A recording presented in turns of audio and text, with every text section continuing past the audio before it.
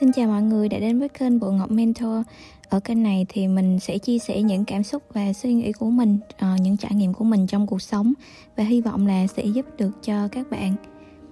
Và chủ đề hôm nay đó là yêu lại từ đầu. Hôm nay chủ đề này không nói chỉ là đơn giản là trong tình yêu đôi lứa,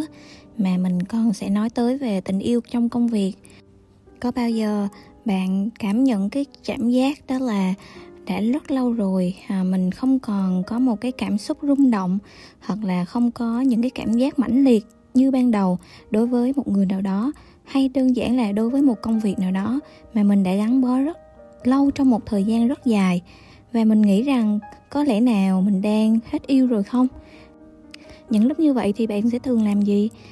Có thể là bạn sẽ đi tìm một tình yêu mới, hay là bạn sẽ nghĩ là mình sẽ đi tìm một công việc mới, hay đơn giản là có người thì sẽ vẫn ở lại trong cái mối quan hệ đó hoặc trong công việc đó, nhưng mà vẫn sẽ chịu đựng những cái cảm giác, những cái cảm xúc mà mình không có còn được những cái sự rung động cũng như là những cái sự đam mê nồng cháy lúc ban đầu.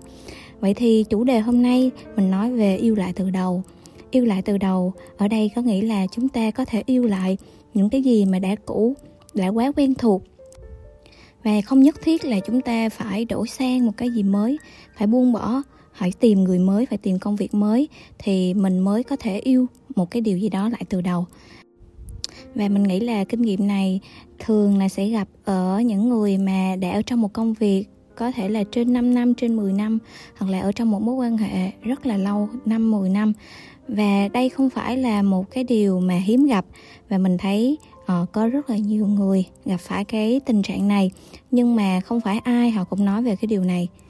Một đặc điểm rất là tự nhiên của con người chúng ta đó là mình luôn muốn khám phá, tìm kiếm những điều mới mẻ và muốn tìm thấy những cái điều mà giúp cho mình hứng thú hơn. Và nếu như mình gắn bó với một điều gì đó lặp đi lặp lại, không có gì đổi mới,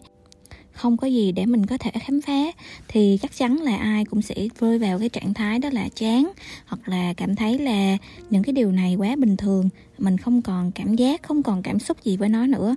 Như vậy thì những lúc như thế này, mình làm cách nào để mà mình có thể yêu nó lại từ đầu? Để làm cách nào để mình có thể là tìm thấy lại cái đam mê đó, cái điều mà mình yêu thích đó? Mình làm sao để mà mình lấy lại cái lửa trong tình yêu với một người nào đó, hoặc là đơn giản là với công việc hiện tại của mình? Khi mà mọi người gặp vào cảm giác này thì hãy nhớ rằng hiện tại là mình đang bị thiếu một cái, đó là sự mới mẻ. Và sự mới mẻ này mình có thể thêm vào trong mối quan hệ của mình, hoặc là trong công việc, trong cuộc sống của mình như thế nào. Mình hãy nghĩ về những điều mà chưa bao giờ mình từng làm cùng với người mình yêu. Mình hãy nghĩ về cái điều gì mà mình chưa bao giờ mình làm trong công việc của mình, những cái ý tưởng mà mình chưa bao giờ mình thực hiện. Nếu là trong tình yêu thì hãy hâm nóng nó lại bằng những hoạt động mà trước giờ mình chưa từng làm.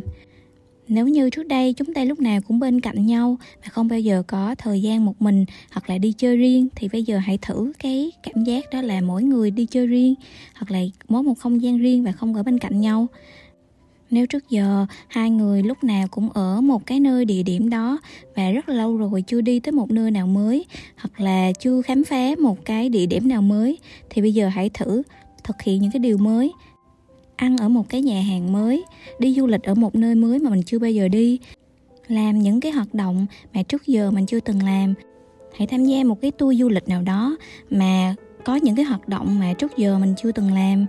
Và khi mình bắt đầu làm những cái hoạt động mới cùng nhau, hoặc là mình làm những cái điều mình chưa từng làm với nhau, thì lúc đó mình sẽ khám phá được một cái đặc điểm khác, một cái khía cạnh khác của cái người mình yêu thương, mà nó không giống như cái con người mà trước đây lúc nào mình cũng gặp người ta y chang một cái màu như vậy, y chang một cái cách sống như vậy, y chang một cách suy nghĩ và cách nói chuyện như vậy. Thì bây giờ nếu đặt họ ở một cái môi trường khác, thì mình sẽ cảm thấy đây là một con người mới mẻ, và mình còn có điều để khám phá, và cứ coi như là đây là một người mà mình có thể yêu lại từ đầu. Nếu như đó là trong công việc của bạn, thì trước giờ nếu như công việc là mỗi ngày bạn đều làm những công việc giống nhau, hoặc là mỗi năm đều thực hiện những điều giống nhau, không có gì khác biệt, hoặc là những cái nội dung, những sản phẩm của mình lúc nào cũng giống nhau, thì bây giờ hãy thử thay đổi một chút về hình ảnh, về màu sắc, một cái hoạt động gì đó mà trước giờ mình chưa từng làm, một cái dự án nào đó mà nó cũng làm cho mình rất là thích, nhưng mà nó cũng không liên quan tới công việc hiện tại của mình thì mình cũng có thể thử.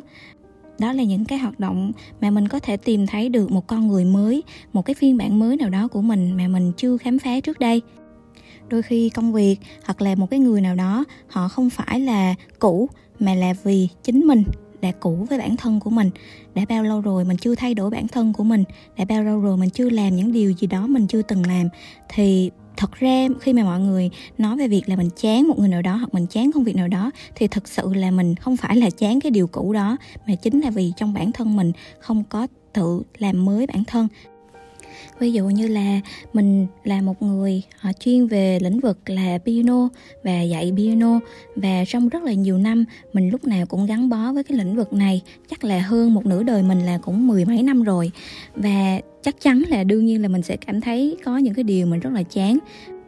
Thì bây giờ khi mà mình bắt đầu mình phải tuyển dụng thêm những con người mới, hoặc là mình phải có những cái dự án, mình đi học những cái điều mới và mình áp dụng cho chính công việc hiện tại của mình. Hay đơn giản là mình thay đổi một cái logo, mình thay đổi những cái màu sắc mà trước giờ mình chưa từng mình thử những cái màu sắc đó. Thì đây gọi là một trong những cái cách để mình làm trong công việc của mình có thể có sự đổi mới. Và nhờ vào cái điều đó nó khiến cho mình cảm thấy yêu công việc của mình hơn, và mình cảm thấy có một sự thách thức mới trong công việc để từ đó mình trở nên tốt hơn.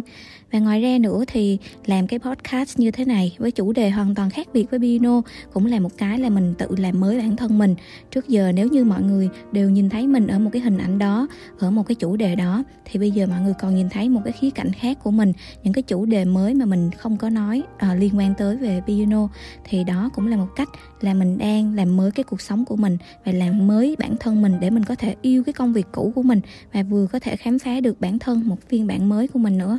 Các bạn thì sao? Các bạn nghĩ là sau cái podcast này thì mình sẽ làm điều gì mới cho mối quan hệ hiện tại của mình, hoặc là một cái công việc gì đó đã cũ đối với mình, và mình có thể làm gì để khám phá một phiên bản mới của chính mình? Hy vọng là podcast này có thể giúp cho các bạn có ý tưởng để mà có thể yêu lại từ đầu, yêu lại bản thân mình từ đầu, hoặc yêu một cái điều gì đó cũ từ đầu. Và cái điều cũ đó không phải là vì cái người kia cũ hoặc là công việc cũ, mà chính bản thân mình cần phải thay đổi bản thân mình mới hơn. Và nếu như các bạn thích cái podcast như thế này thì hãy đừng quên là nhấn đăng ký và theo dõi kênh này của mình ha. Xin chào và hẹn gặp lại ở podcast lần sau.